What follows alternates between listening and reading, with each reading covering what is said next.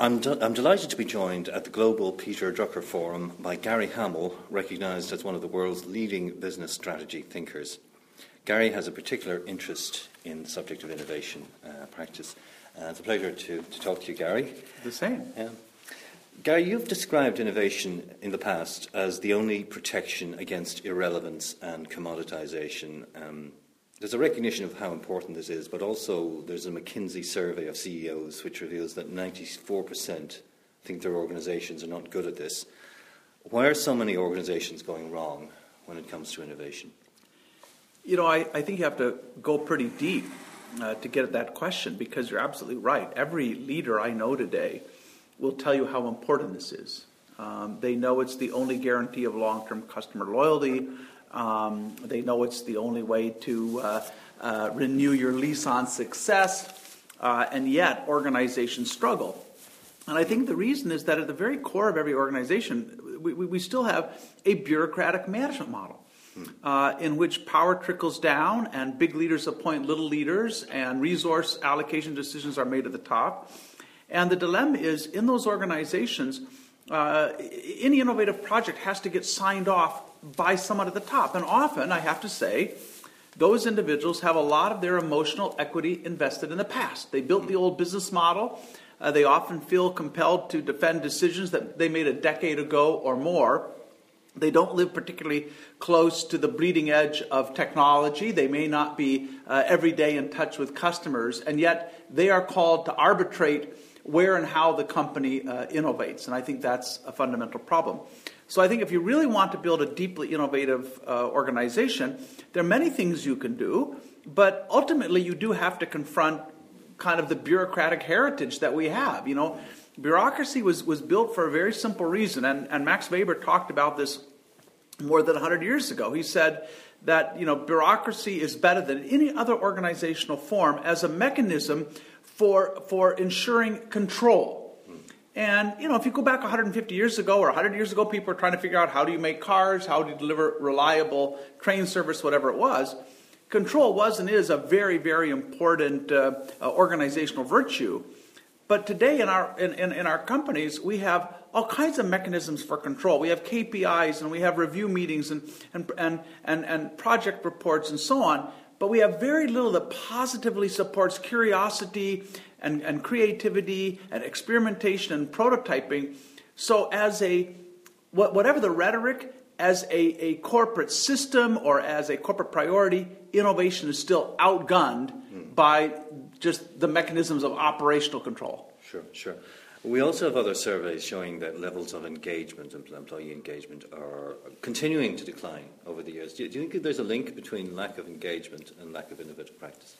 Sure. I mean, I think that human beings, by nature, we are inventive and creative. We cannot help ourselves. I mean, you know, anybody you talk to has some creative activity in their life, and maybe they're redecorating their house, they're laying out a garden, maybe they're, you know, editing their digital photos, whatever it is.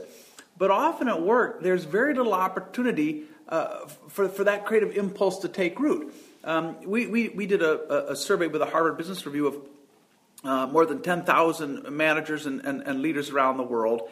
And 76% of them told us that in their organizations, new ideas are greeted with skepticism or outright hostility. Mm-hmm. So, yes, I mean, if this is the deepest part of our humanity, if this is what makes you feel alive, is the ability to do something new, to see your creativity flourish, and you're in an organization where that doesn't happen, I'll give you a wonderful little case study in this.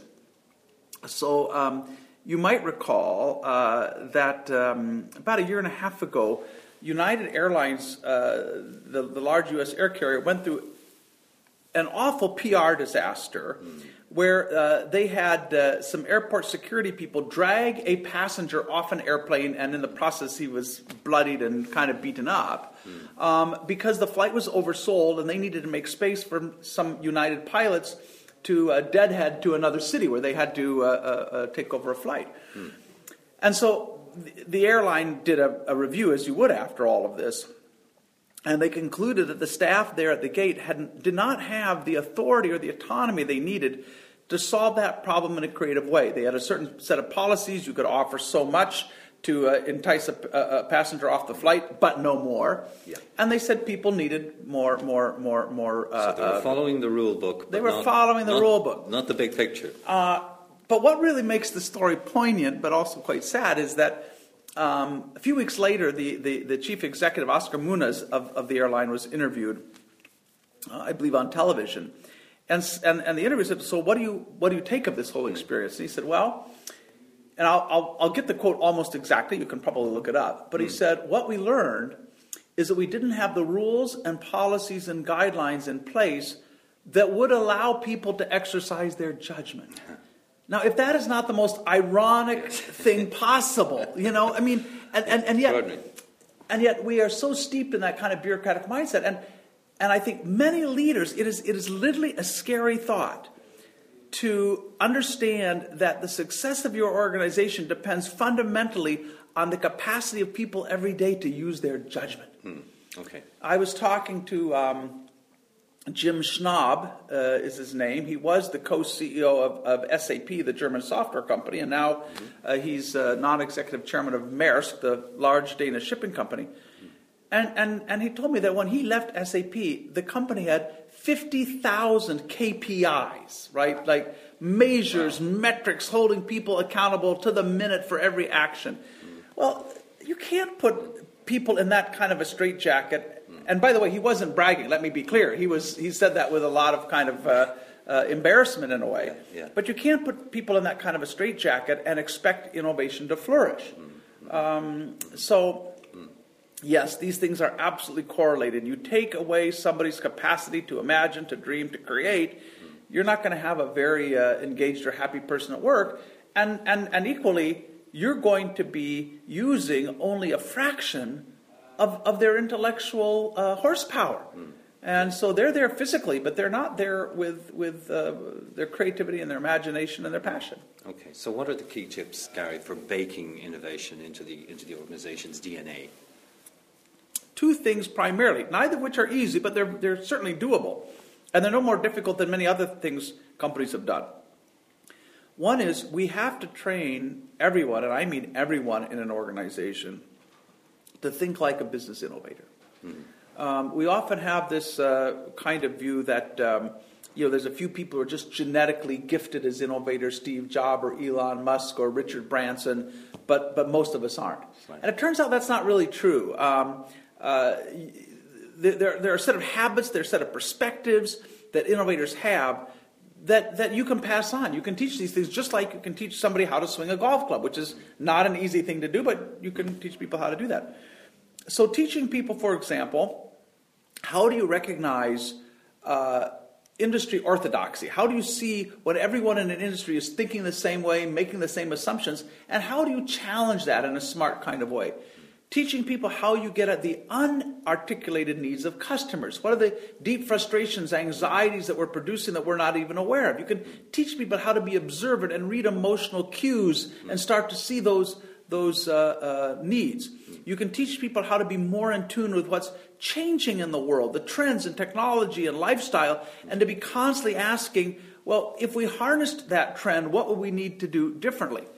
So we've done this in many organizations around the world. It's created billions of dollars of market value. But it's amazing to me how many CEOs will say, Gary, we're really serious about innovation here. And if I ask them, so how many of your people, right down to administrative assistants, store clerks, people in the how many of these people have you trained to think like business innovators? Well, we haven't done that. So that for me is number one. The second thing is, we have to re-engineer our management models to make them innovation friendly. And what do I mean in that way? So if you think of the last couple of decades, every company in the world has re-engineered its operating model for speed and agility. So they've been working with, pick your vendor, Oracle or Amazon Web Services or IBM or whatever. This enormous investment in back office, in optimizing our supply chains, all to wring a bit more cost out of the operating model. I think now we need to re-engineer the management model for innovation, and that means looking at every management process we have. How do we hire? How do we compensate? How do we allocate resources? How do we plan? And in every one of those processes, you want to ask, What here frustrates innovation? Let me give you a typical example. Okay. I was working a few years ago, this turns quite a few years ago now, probably 6 or 7 years ago, in a large Korean company.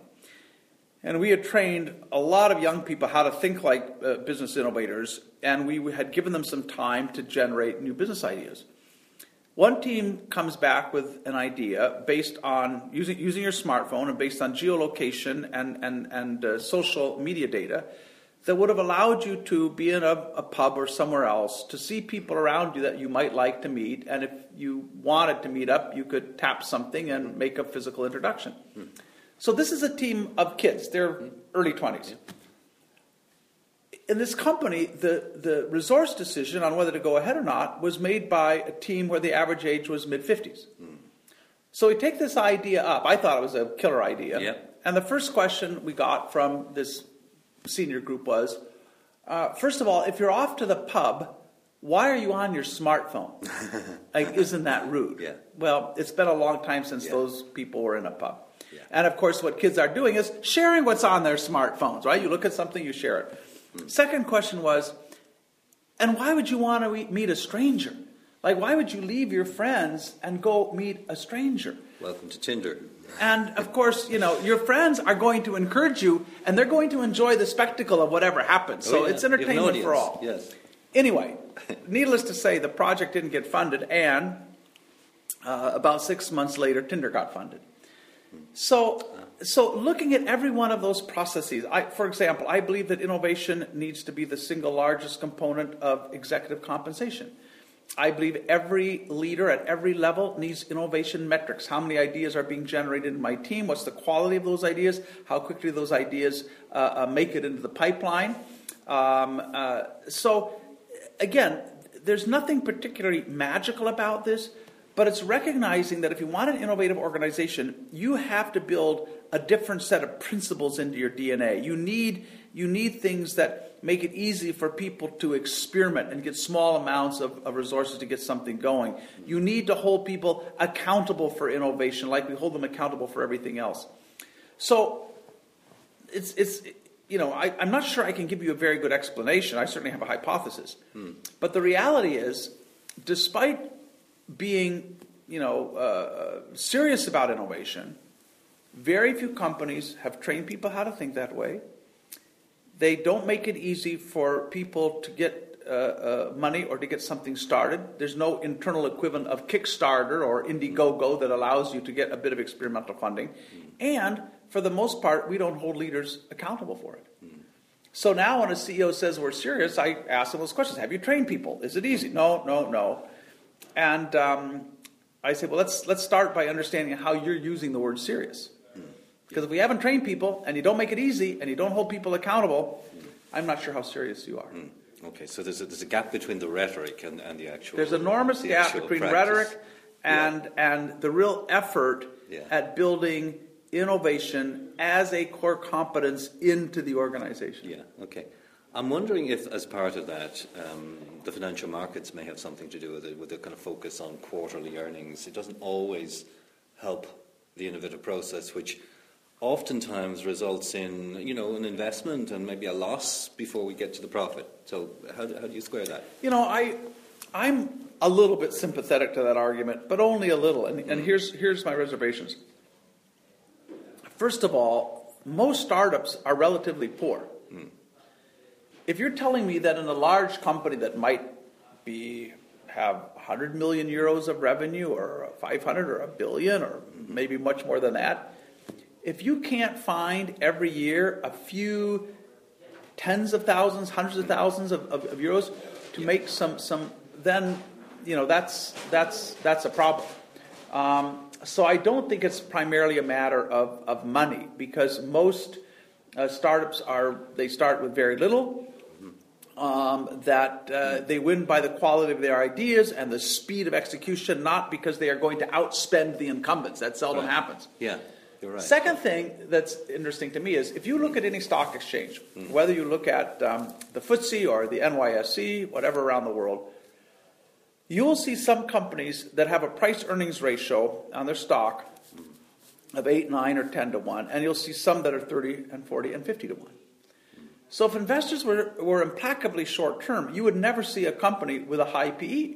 Because by definition, I'm valuing the company in a way that doesn't reflect current earnings. I have some expectations of future growth in your earnings. Well, why would I expect that? Because as a company, you have a track record of organic growth. So for years, Amazon has had a high PE. Now in the last few months, they've taken a hit, but it was inevitable. They were overvalued. But nevertheless, year after year, you have this vaunted PE, because year after year, this company's creating new businesses, things like Amazon Web Services, Amazon.Prime, or Amazon Prime. So,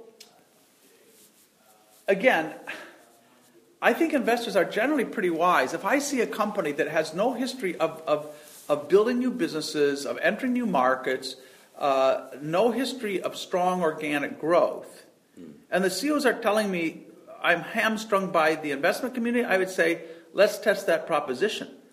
Let's see if we can generate a few truly game-changing ideas. Let's be as creative as we can in experimenting with those at low cost. Let's find partnerships to give us, to multiply our resources.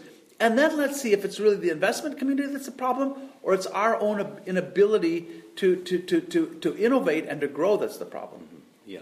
A lot of organizations, Gary, at the moment are focused on digital transformation. Probably should have been focused on this a long time ago, but suddenly it's becoming really top of the agenda for the companies that I talk to.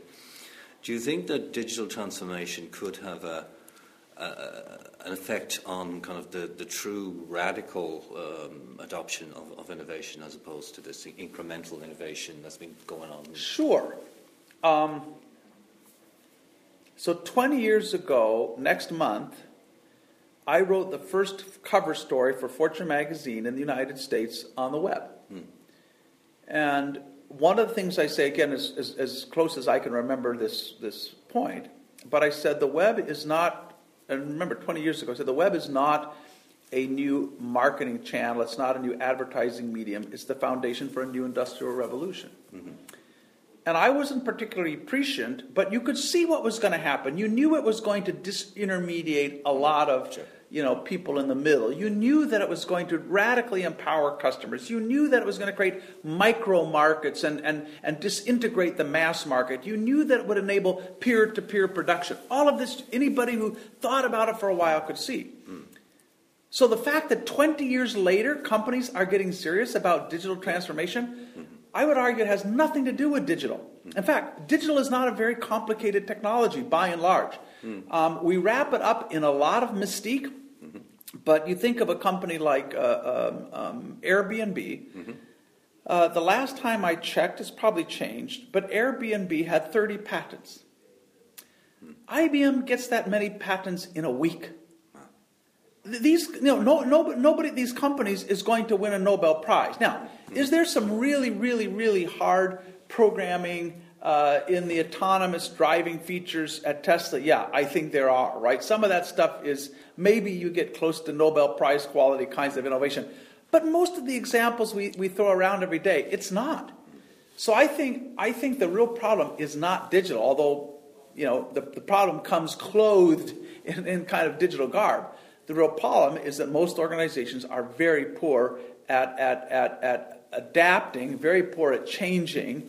You have to hit them upside of the head with a very large stick before you shake loose the cobwebs of the old mental model. And what I can assure you is if companies see this as a digital problem rather than a speed of change problem, whatever the next trend discontinuity, they're going to be in the same position again. But it is ironic that it is hard, if you look at any industry, from hospitality to transportation to banking to retailing to publishing to music, it is hard to find a single case where an incumbent organization has been at the forefront of the digital revolution.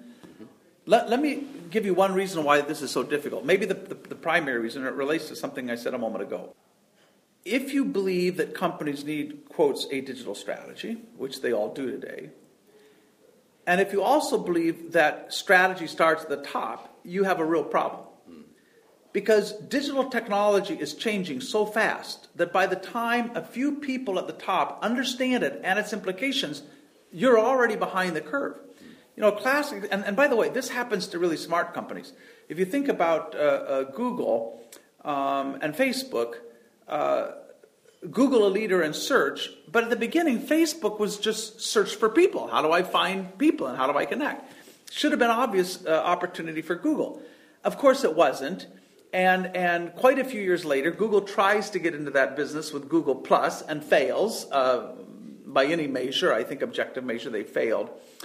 And you saw something similar happen at Apple, where having been a pioneer in digital music with iTunes, Steve Jobs, for all of his brilliance, said, I don't think people Steve Jobs said, people want to own their music. They want to download the file, have the property rights. What does ownership mean in a world of limitless bandwidth? So I think the simplest reason companies miss the future is that, or start to go sideways, is in those top-down pyramidal organizations, a very small number of people at the top can hold the organization's capacity to change hostage to their own willingness to change. Sure. So what happens when the speed at which an entire organization can change is a function of the speed at which a few people at the top are willing to write off their own depreciating intellectual capital. Right? That happened at Microsoft. It's happened in some ways in most large companies. And so, I think the way you solve the digital problem and the change problem in general is you have to create an internal market for innovation where people have the ability to innovate in small ways, to challenge conventional wisdom, to get projects started, and where the role of the CEO is not to be the strategist in chief. The role of the CEO is to create enough experimentation that you have odds of finding the future, and then to get the right support behind those things. It's telling that Jeff Bezos at Amazon has said, my goal is to make Amazon the world's biggest laboratory. Right. And he talks about how many times they've failed at things. And he said, I think Amazon is the best place in the world to fail. And they failed at some pretty big things like creating an Amazon phone. So that's a fundamental shift in the way leaders see themselves. Because, historically, if being a leader meant anything, it meant I have the vision, I have the headlights, I set the direction.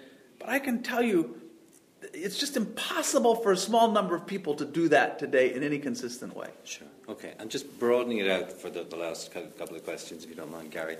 You consult, obviously, with some of the leading organizations in the world. What are the big issues exercising the chief executives of the big companies that you see in terms of what they're looking at for here and for the next 5 years? I think that's a very good question. I think some of them, and they don't know what to do with this problem, but I think some of the most far-sighted ones are really thinking about the future of capitalism. And they're thinking about what does it mean when so much of the public has lost their trust in large institutions. Again, I don't think they have solutions here, but I think it's a very pressing problem. If you think about it, you can debate the legality, but in most respects, organizations are not people. They do not have any intrinsic human rights. And so the freedom you have as a business to operate is something you must continually renegotiate with society at large. And if society no longer trusts you to act in their best interest, that's a problem. And it's a problem for political institutions as well. And we see the growth of populism across Europe and around the world. Yeah. Behind that, I think there are many, many explanations, but I'll give you mine for what it's worth. One of the things we've seen both politically and in business over the last 20 or 30 years has been increasing centralization. So this is true within governments where more and more power and authority has moved to Brussels or to Washington or wherever it may be. And ordinary citizens feel, rightly so, that they have less and less voice, that they have less and less control over the policies and the legislation that shape their lives. This is mostly what Brexit was about. The same thing is true in large corporations. Despite all the talk about empowerment and engagement, the fact is that companies are, and we have the data to back this up, companies are substantially more centralized today than they were a decade ago. We know, for example, within Europe, if you ask employees in Europe, how much freedom do you have to choose what you work on and how you do that work? That freedom has declined precipitously since the late 1990s. And so, with some understandable reasons, but mostly I think has been unhealthy. And so you have a world in which people feel increasingly helpless at work and in their lives as employees and in their lives as citizens. And I think that is just the inevitable consequence of greater and greater concentration. If you think about it today, we have higher levels of industrial concentration than at any point in the last 100 years, whether it's airlines, banking. So we talk a lot about all these newcomers and the Ubers and the Airbnbs, but the fact is large companies have become larger. I can't speak for Ireland, but I can tell you today in the United States, more than 30% of the workforce works in companies with more than 5,000 employees. The number of startups is going down, not up. If you take all of the unicorns, these billion-dollar startups in the United States, their collective value is less than 2% of the S&P 500. So most organizations are stuck in the mud. They're big. They're getting bigger. They're consolidating primarily to gain even more political power. And when you have that kind of concentration of power in business and in government, I don't think that's good for democracy, and I don't think it's good for business, and I sure as hell don't believe it's good for human beings. So I think some leaders they don't understand where that anger and where that frustration is coming from, but they know it's a threat. Right. And speaking about democracy and political leaders, are you concerned about the current head of your country, your president, in terms of his isolationist, somewhat self-interested in terms of America, rather than more holistic view of what is good for the world? Does that worry you?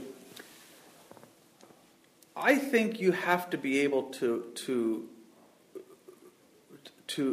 look at both perspectives there. I do think that leaders are charged with doing the right thing for their country. They have a responsibility to the people who elected them.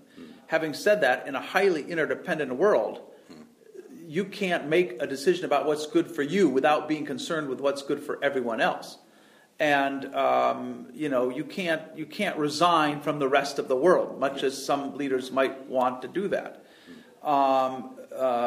So I have very mixed feelings about the current president of the United States. I think he is responding to something that the Democrats didn't see or didn't care to respond to. 40 or 50 years ago, the Democratic Party was the party of the working class, and that ceased to be true about 2 decades ago. Yeah.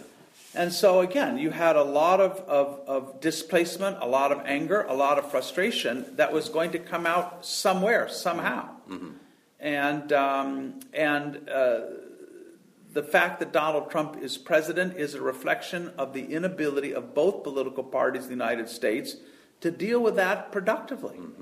And if you don't deal with it productively, it will still find a valve, an escape valve. It will still come out somehow. Yeah, and in many ways, this may be part of a kind of a global trend. I think it is. Of movements that are emerging from dissatisfaction with the status quo and being led down. You're seeing it, for example, with the Labour Party in Britain and the Conservative Party in a different context altogether as well. Well, and it's interesting that whether you're left or right today, we're confronting the same set of problems. In the last U.S. election, Bernie Sanders probably would have been the Democratic nominee without the political machinations of the Clintons.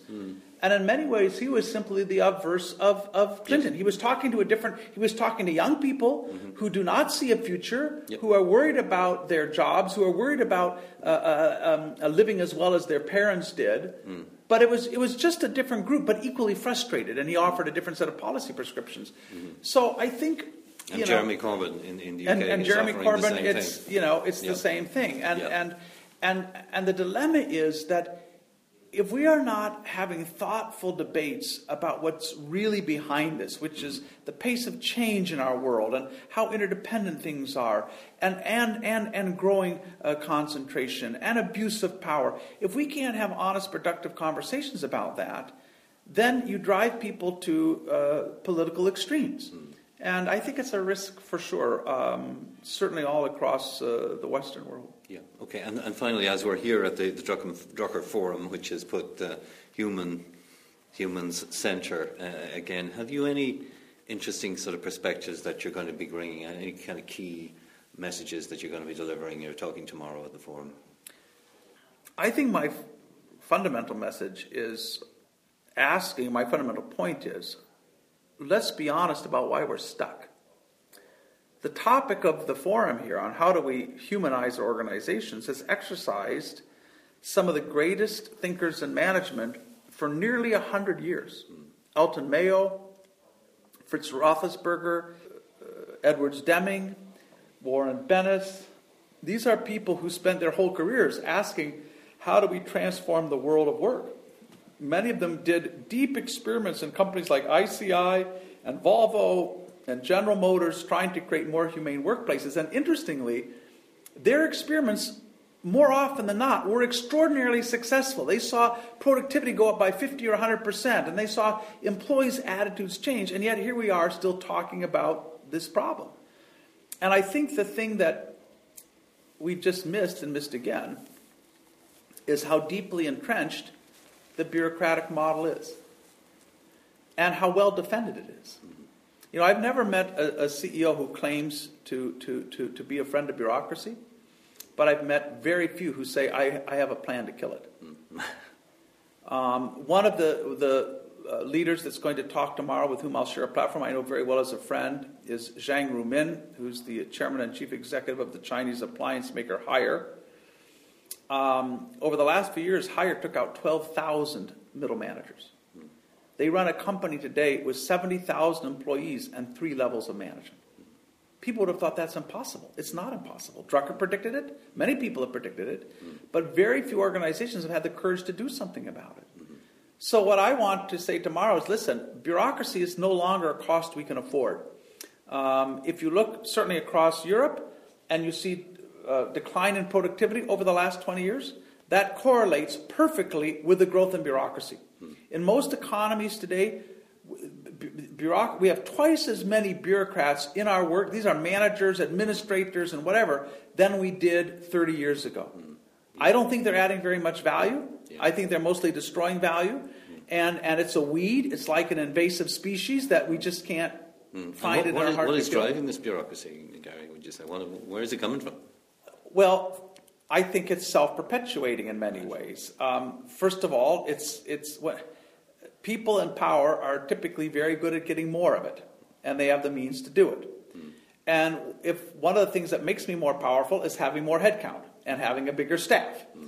And so every time a company runs into a new challenge, we create a new little mini bureaucracy. We have a chief experience officer, a chief learning officer, a chief marketing officer, chief whatever. And every one of those builds out a staff. And if you're gonna, if you're gonna have power in an organization, you measure that power by your ability to create policy and to get people to conform and to comply. And so you see, the regulation, just as it does politically, year after more. There are more internal rules, more regulation. There's no sunset clause there. It's just like a ratchet that keeps going up. In large companies today, companies with more than 5,000 people, the average front-level employee is buried under 8 layers. Wow.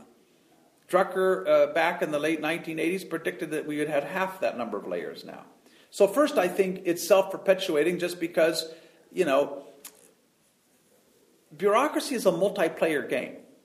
It's like World of Warcraft. And people who are good at it develop a certain set of skills. And one set of skills is, I'm going to make my organization bigger and have more headcount and have a bigger budget and more people reporting to me and be able to create, more rules, more policies. So I think that's one of the things that makes it so hard to kill. I think, secondly, as the world has become more complex, it's a kind of a perverse response, but as the world has become more complex, and therefore less understandable to any particular set of people in the organization. Knowledge is doubling every 18 months, so we're all becoming stupider faster in a way. So if I'm sitting at the top of a large, complicated organization, I feel more and more out of control every day. I'm waiting for some disaster, for something to come in at me from left field. One of the ways of dealing with that anxiety as a leader is to try to have more control. And it doesn't help because the way you respond to complexity is with resilience, not with more rigidity. But the first instinct is, if I have more information, if there are more rules, if we can make sure that everybody's doing exactly, somehow I can manage this whole thing by remote control, and I'm going to sleep better at night. So a lot of the increasing centralization and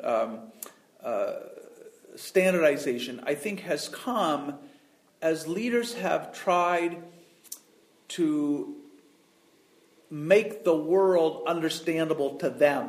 Mm-hmm. And if I look across the organization, everybody's doing the same thing. We all, okay, that must be okay. I mean, the number of times I hear a CEO say, we're trying to build, and they'll have the name of their company, we're trying to build one, and then put in the name of the company. One this, one that, one that. And the idea is that somehow, if we get enough harmonization, enough clarity, all the wood behind one arrow, then I can rest easy at night knowing that everything is going as it should. It's a losing battle. What we need is to take the analogy of life and say the way the way life has survived for a billion years is that it's constantly adapting and changing whatever the circumstance.